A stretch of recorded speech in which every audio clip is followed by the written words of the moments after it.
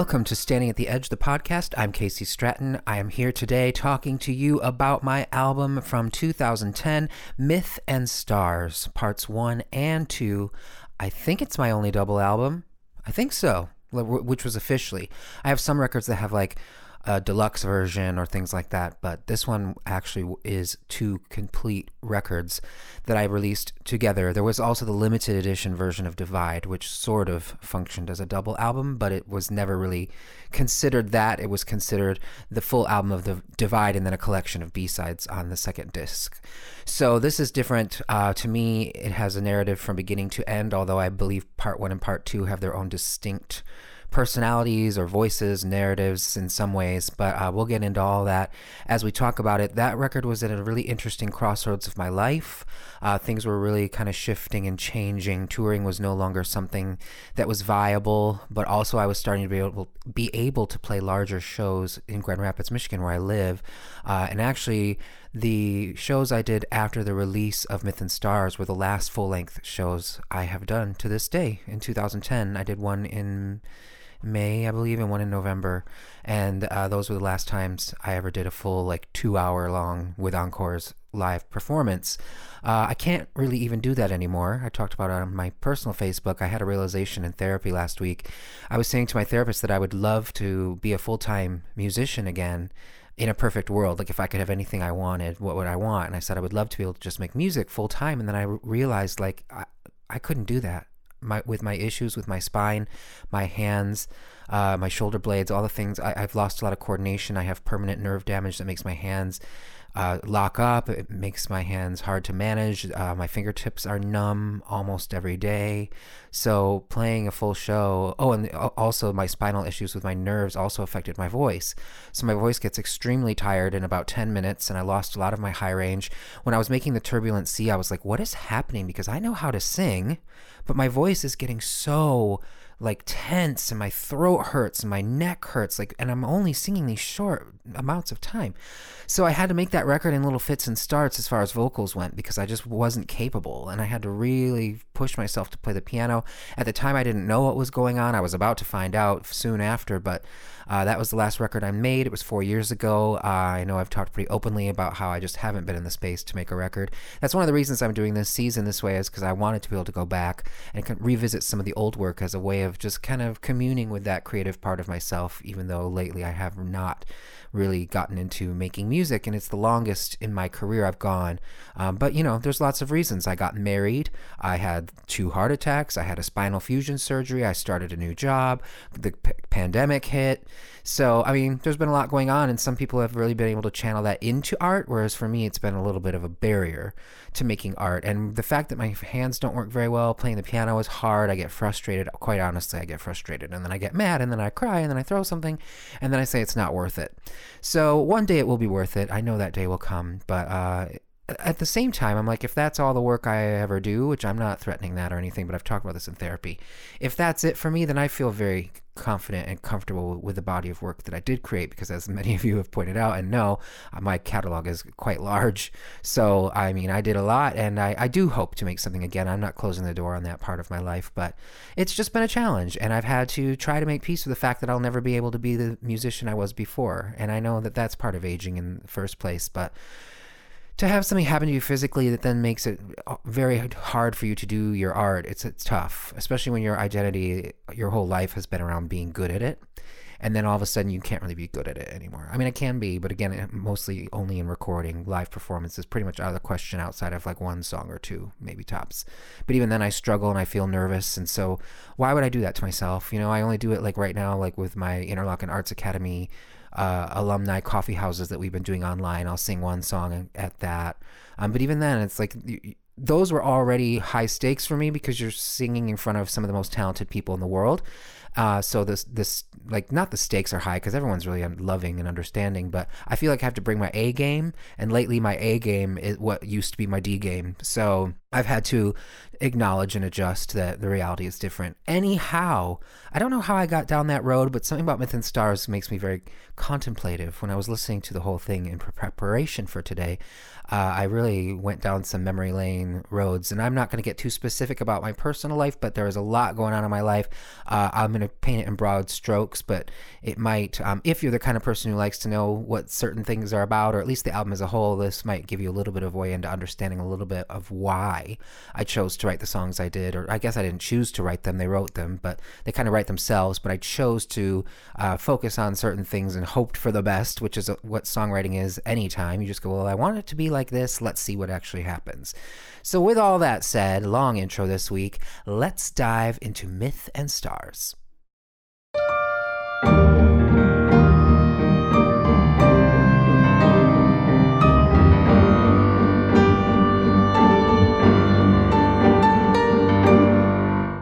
Myth and Stars actually started, well, let me back up a little. So when we talked about Whirlwind Medusa, well, we haven't yet, but I've mentioned Whirlwind Medusa when I talked about the Winter Children, and we talked about Whirlwind Medusa when I was talking about House of Jupiter, I think, last season. When we were talking about Stand at the Edge, maybe I talked about it, but I originally wrote House of Jupiter at the tail end of writing Whirlwind Medusa, but I had already chosen my final 12 tracks, so I didn't throw it on there even though I wanted to. It was kind of too late at the time, for no apparent reason, really, because it didn't even get pressed or anything, but it was over as far as I was concerned. So House of Jupiter hung around, and then Sony really wanted me to put it on Standing at the Edge. I really didn't want to put it on Standing at the Edge, but that's a good example of one of the first times where I really started using mythology as a tool for songwriting. Hold on, my cat. This is not the time. Okay, my cat was scratching a chair. I had to put a stop to it. Now I need to adjust my microphone. It was falling down again. So I started using mythology as a way in. I think I've always really been fascinated by mythology. I also like that it's not quite as, I don't know, what is the word? It's not quite like religion.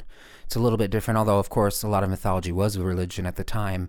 But the stories are very universal. So many cultures have their own myths, but based around a lot of similar things. And it's interesting, the work with Joseph Campbell that he did in his life, finding that there were very similar myths all over the world with societies that didn't have any contact with one another or were in very different time periods.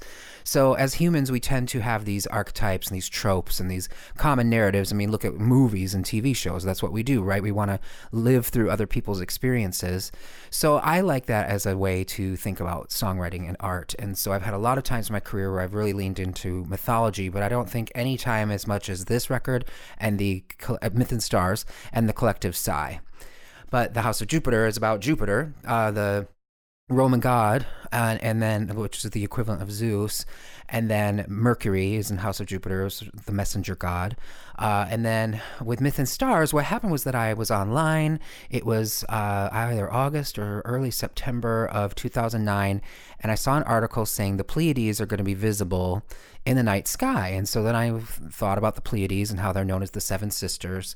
And then I wrote the song Seven Sisters. And that's really where this album was born. That's like the origin story, is that I thought, oh, we're going to be able to see the Pleiades in the sky. So then that led me to say, you know what would be really fun is to not only lean into mythology, but into constellations and astronomy and asterisms, because Pleiades is not actually a constellation. It's what's called an asterism. So I really got into that because I thought, look how many societies, constellations date back to prehistory, like before we have a record. So all these civilizations have looked up at the sky and found these shapes in the stars and drawn the lines between, and then that has impacted so many civilizations and how they do things, or the mythology they attach to it. So I thought, I'm going to use not only myth but constellations, and that's where Myth and Stars, the album title, came from ultimately, is that's really what was happening. And with Seven Sisters, I just really got into the metaphor of like the Seven Sisters will fall, like every star eventually has to die. So I really wanted to go down that road. And then, of course, with the beginning saying betwixt and between, beneath the stars, here we must connect the dots, which is obviously connect the dots is referencing drawing out constellations, but also betwixt and between, meaning, I think this goes back to Shakespearean English, meaning like it's not quite one thing and it's not quite another. And that's how I was feeling in my relationship at the time. Like we're kind of something, but we're also kind of not something. And so a lot of this record does get informed by the relationship I was in at the time, which was kind of a mess and a lot of drama. And to protect the innocent, I'm not going to, go into too much of the specifics. But again, like I said in the intro, I'm going to paint some broad strokes. So I used the mythology and the constellations to start processing things that were happening in my own life. Not every song is about a particular thing. On any record, not every song is about a particular person or thing or a relationship or a dynamic or whatever's happening. I go all over the place. In fact, because of the fact that mythology is very universal and we all have mythology in our lives, even if it's in like a TV show you love, but classical mythology in general, there are ways that it's so universal, kind of like tarot cards are, horoscopes really. So I liked the idea that we were living through these collective events. Now the world has gotten smaller and smaller with first like 24-hour cable news and then the internet. So we have access to information so quickly in a way we never have, from all over the world. And so much was happening that started informing this record. And I thought, well, we're all collectively experiencing this thing. Who knew what we would ultimately collectively experience in the last year and change with COVID? That's been a gigantic collective trauma. But I wanted to touch on some other things that were happening. So one of the other early songs, which is the first song on the first half, is Revolution. I was watching what was happening in Iran at the time with the Arab Spring very, very closely, and I found it very inspiring how young people and activists in general were using Twitter to communicate information, like literally to save lives, to know what to do and where to go and what to avoid and not be found out. And the fact that they could use the internet in that particular way, something that sometimes we go, oh, social media, it sucks, everyone's so terrible and negative, and sometimes that's 100% true. But in this case, it was like, look at how technology is facilitating a movement. And so I really dug into that with the song Revolution, again trying to make it as universal as possible, so it didn't have to be about Iran, although I do say a sea of green, and a lot of that has to do with Iranian culture. But I really liked the idea of that. So Revolution, it's interesting, if you look at the first record, it's Revolution to open and the Elysian Fields to close, which is fallen soldiers in mythology, fallen warriors. So that's really where I'm talking about the wars in Iraq and Afghanistan that were still going and going and going, and I had been very against from day one. I was making Stand at the Edge when Iraq started, so I remember that very vividly that day. But I was a very harsh critic of those wars, and George W. Bush specifically, but by now, of course, Barack Obama's president, but not enough was changing. So I really wanted to write that song to talk about what it's like for the families, and really it's that. And then the ending was where we get into like, all we want is a compromise, the killing to end on both sides. I'm very much a pacifist. I've never really understood, I understand human nature, but I don't understand why we think going out and killing each other solves anything. I think that's still, to me, feels barbaric. That's a personal opinion, and we all feel however we feel, but and I'm quick to anger and quick to throw a glass and smash it. So I have my own wars in my life at times, so I get it, I get the impulse, but I don't know why, because governments can't get along, we have to sacrifice people to do that. Not regular people, but I hope you know what I mean. People who are not the presidents and the prime ministers. So, it's tough. And there are times, I think, where you have to do something when there are atrocities happening. And I do acknowledge that. So I know sometimes I'm living in my own little ideal bubble, but in a perfect world, we wouldn't have that. I get very existential sometimes. Like last week in therapy, I was like, why do we even have money? Like, why is that a thing? It didn't have to be. We just created this thing. We've created a lot of systems that don't make any sense to me, and I've kind of made a living the last bunch of years trying to fix those, dismantle them, and start over again, but it's hard.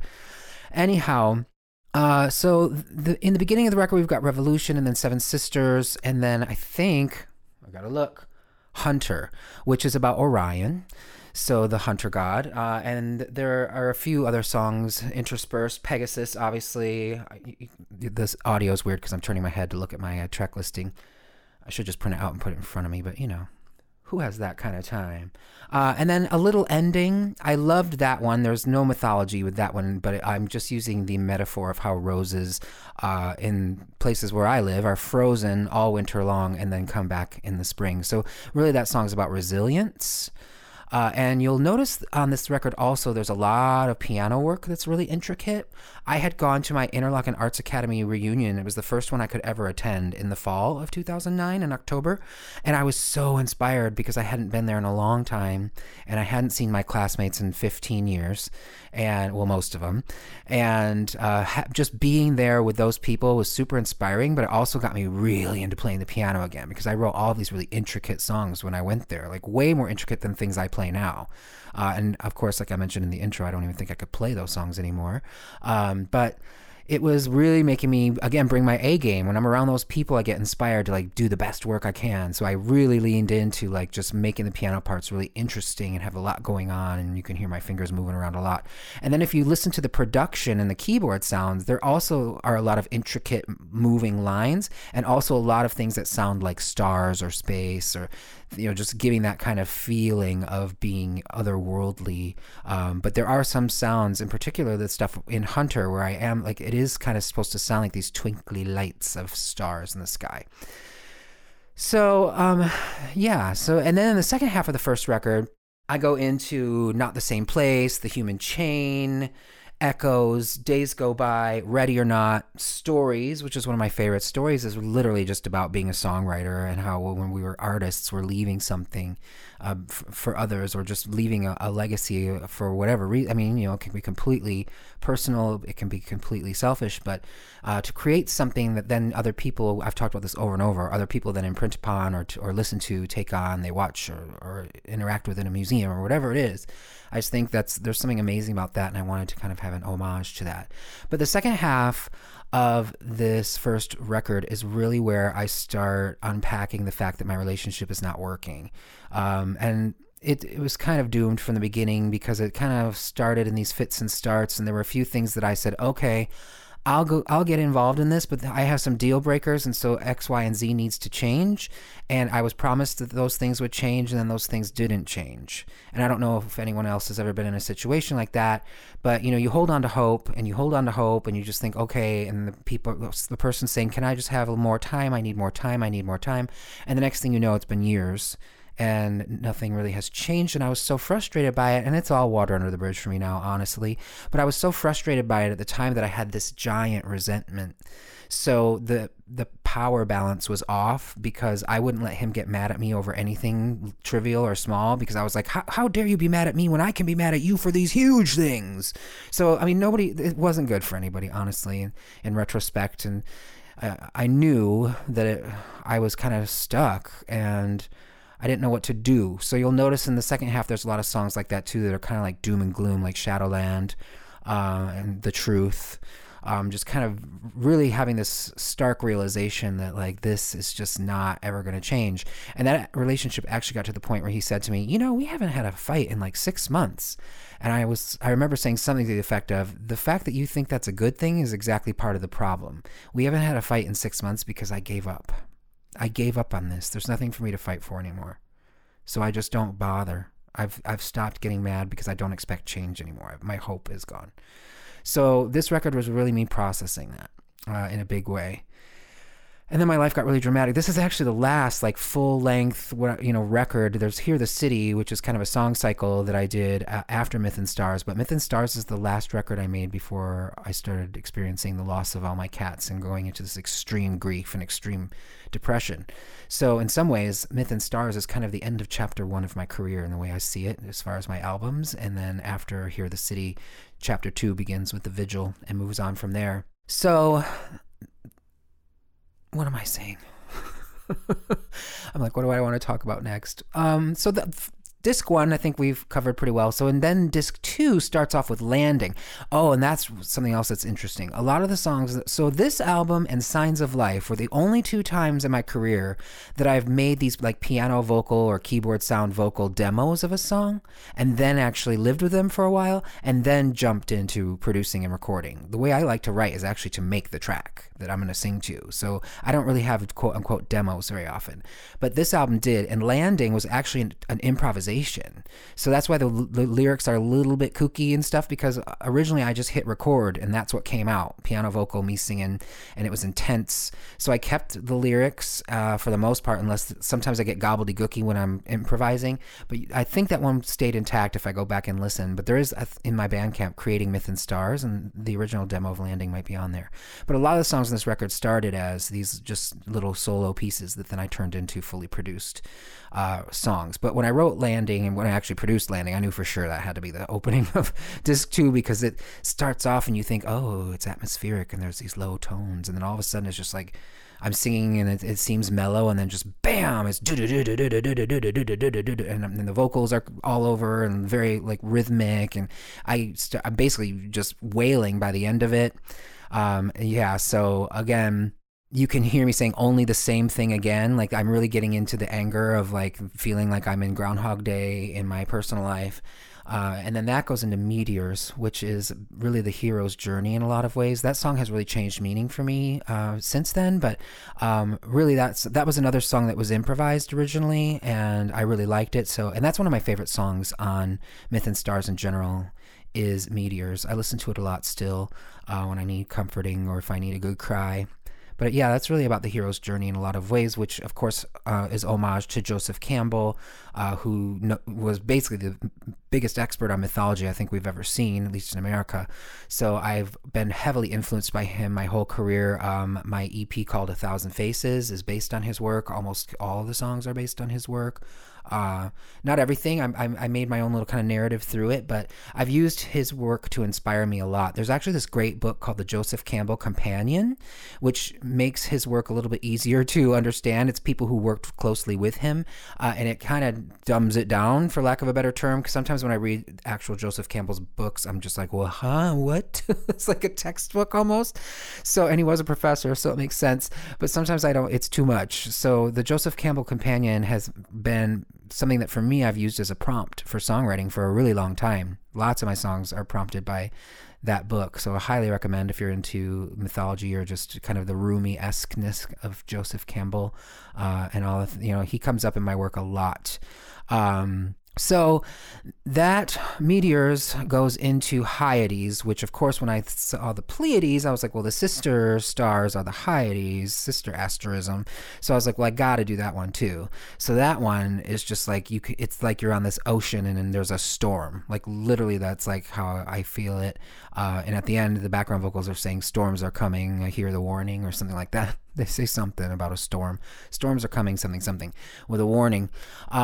So that one I really enjoyed. I used to open shows with that quite a bit when I did full-length concerts, and just really enjoy that song. I like the severity of it, or the danger feeling of it, and just the drama, I guess. That's the word I was really looking for, is the drama of that song. What comes next? Burning the Bridge. So that song has actually become another one that it kind of took on a life of its own. People really like it. I really like it. There's something just really fun about it. It's almost like skipping down the street kind of feel. Also, the only time I've ever gotten to say Ali Ali Oxen Free in a song and have it actually work, arguably. You might think it doesn't.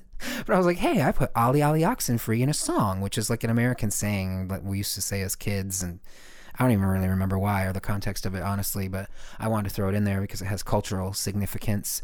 I've actually just been doing like a poetry workshop with students this week and talking about cultural references in poetry or lyrics and how that can work or not work and how it can make it relatable to people. Ashes to Ashes, I'm going to talk about specifically. I am kind of going song by song on this one. I don't normally in a lot of what I'm saying, but Ashes to Ashes is really interesting because I had a dream that I had a vinyl record called Patti Smith Live in Tokyo. And this song, Ashes to Ashes, or at least the melody and the guitar part, was on it. And so when I woke up, I was like, wait, is that actually a Patti Smith song? So I had to do a little research to make sure I wasn't actually like dreaming a Patti Smith song. But I'm like, nope, it's very Patti Smith-esque as far as it being in A minor and just the way the chord progressions work. Even I think with the melody, I think if you know Patti's work and you think about her singing it, you probably could imagine it. So that was really interesting. And I ended up writing that at just about the music business in Los Angeles, and kind of using the metaphor of snakes, which again ties in perfectly with mythology, but talking about, the Hollywood music business and how it kind of chewed me up and spit me out. And for a long time, I had a real chip on my shoulder about it because it was such a negative experience for me. I've made my peace with all that a long time ago, but that was another song where I just kind of wanted to take a little slingshot at the music industry. David and Goliath, if you will. And then that goes into the second half, which is Shadowland. I began where we ended, The Truth, Override, all of those, Processing Relationship. Neverland is actually about going to Interlochen Arts Academy, because again, I had been to that reunion. And I should mention, I think Neverland was written in the first half. So this is what happened in the writing. I started writing Myth and Stars in the fall of 2009, and then I had a group of songs, and then I just stopped. It's very unusual for me to stop in the middle of a record, but I did. I just didn't write for months. And then I started writing again, and I ended up with all of these different kind of vibe songs happening. And so then I kind of went, you know what? I think this needs to be 2 records. This is going to be too hard to try to figure out what's a B-side and what stays on the album. So, because usually, I end up with all these B-side collections because I write way more songs than I can fit on a record. Well, at least I used to. Actually, this was the last record that was the case, Myth and Stars. And actually, it isn't the case because I ended up using them all. But the records after that, I literally have written exactly as many songs as you hear. There's nothing left over. I go from beginning to end, and then I'm like, all right, that's it. I got my 12 songs. I'm good to go, or however many it's going to be. And I don't edit myself too much or worry about it. And I've kind of enjoyed the freedom of that, of no longer having a stack of 30-something songs to try to figure out how to narrow down. So that was when I was like, okay, this just needs to be a double record. So Neverland was written earlier. The Elysian Fields was actually written for Memories and Photographs, but it felt more like it was like a B-side from that record. But then it felt more like it needed to be on Myth and Stars. So the Elysian Fields was the oldest song that I pulled to be on this record because it just felt like it fit well. So yeah, then I knew it was a double record. So a lot of the second record's songs were written in the second portion of writing, but not all of them. And to the same degree, most of the songs on the first disc are from the initial spurt of songwriting. And then Wish for Peace, again, going back to that, just wishing for a more peaceful world and just wanting to make a song with all of those vocals. I really like, using a lot of vocals, as people know, and using that kind of choral training, putting it to good use. And then the final song, Break Down the Wall, another one that I wrote in a dream. I actually had a dream that I was at the guy who engineered Whirl Medusa's house. So this was 11 years after we were done working together, but his name was Nick Brophy. And I had a dream that I was at his house and he was playing me this new song he had written, and it was Break Down the Wall, and I really liked it. So when I woke up, I knew that was not anyone else's, and it was something I just wrote in a dream. I mean, not all the words or anything. I ended up writing that later, but the main gist of it was all from a dream. I do that a lot sometimes, actually, where I get a whole song in a dream, and then I have to wake up and figure out how to translate that into something. But again, I like that it ends, not again, but I like that it ends on this very, like, I can do this, like, still acknowledging that things are hard, but it's also like encapsulating, like, I talk about the way, like, I'm at home on the waves, which is me basically saying that I'm more comfortable in a Poseidon role, and just, with classical mythology. So I'm tying it all together. It does feel very much like the end, like this, again, with my cinematic record making. I'm like, this is it. I kind of keep tying back to things that have been on the record. I think it was the last song I wrote, and just, it has this, like, anthem-like feel to it. And just like, I will break down the wall. I will come when you call. I will give this my all. Like, all these ways. I mean, they're all obviously rhyming, but also just, it's like, it's about resilience, about, like, I'm not going to give up. Because in the process of making this, I wasn't out of the woods with a lot of things. And then my life was about to get a lot worse, and I didn't know that. But, even through all of these experiences of the last decade or so, I mean, up until now, really, resilience has been something that I've really embraced, because it's like, I'm not going to let all these things get me. Like, I'm going to do what I need to do, and I'm going to push through this. I'm going to push through it. I'm going to get through it. So yeah, Myth and Stars, one of my favorites. There's just, again, that one has its own kind of universe. I keep picking these as the first few episodes, like the ones that really have a strong personality and feel less like a typical record, but more like something with a concept, very cinematic, very creative, because they're fun to talk about, one, but also because I'm just, that's where my brain is going. When I finish talking about one record, I'm like, ooh, which one do I want to listen to next? And so then I go on my walk and I listen to the record and think about what I'm going to say to y'all. And that's kind of in my process, like, ooh, which songs do I want to talk about? Or, oh, I forgot about this. This is interesting. So yeah, thanks for hanging out with me this week and talking about Myth and Stars. And I have no idea what next week's will be. It will all depend on what random record I choose. I do look at your lists. The lists of things that people gave me on social media a bunch of months ago. So I have based everything so far on things that people actually asked me to talk about. Just trying to honor that. But again, if you have anything else you want me to talk about, feel free to tweet at me or go on my Facebook page and throw a comment in. Even when I share the podcasts, I always share them once the link's available. And once they're up on Apple, usually I'll share the link. And yeah, you can always let me know if there's something you'd like to hear about or any sort of follow-up question. I'd be happy to answer it there if you have a follow-up to anything I've mentioned in any of the podcasts so far or in the future. So again, stay safe, stay well. I really hope everyone is resilient over this next week, and I will see you next week. Bye-bye.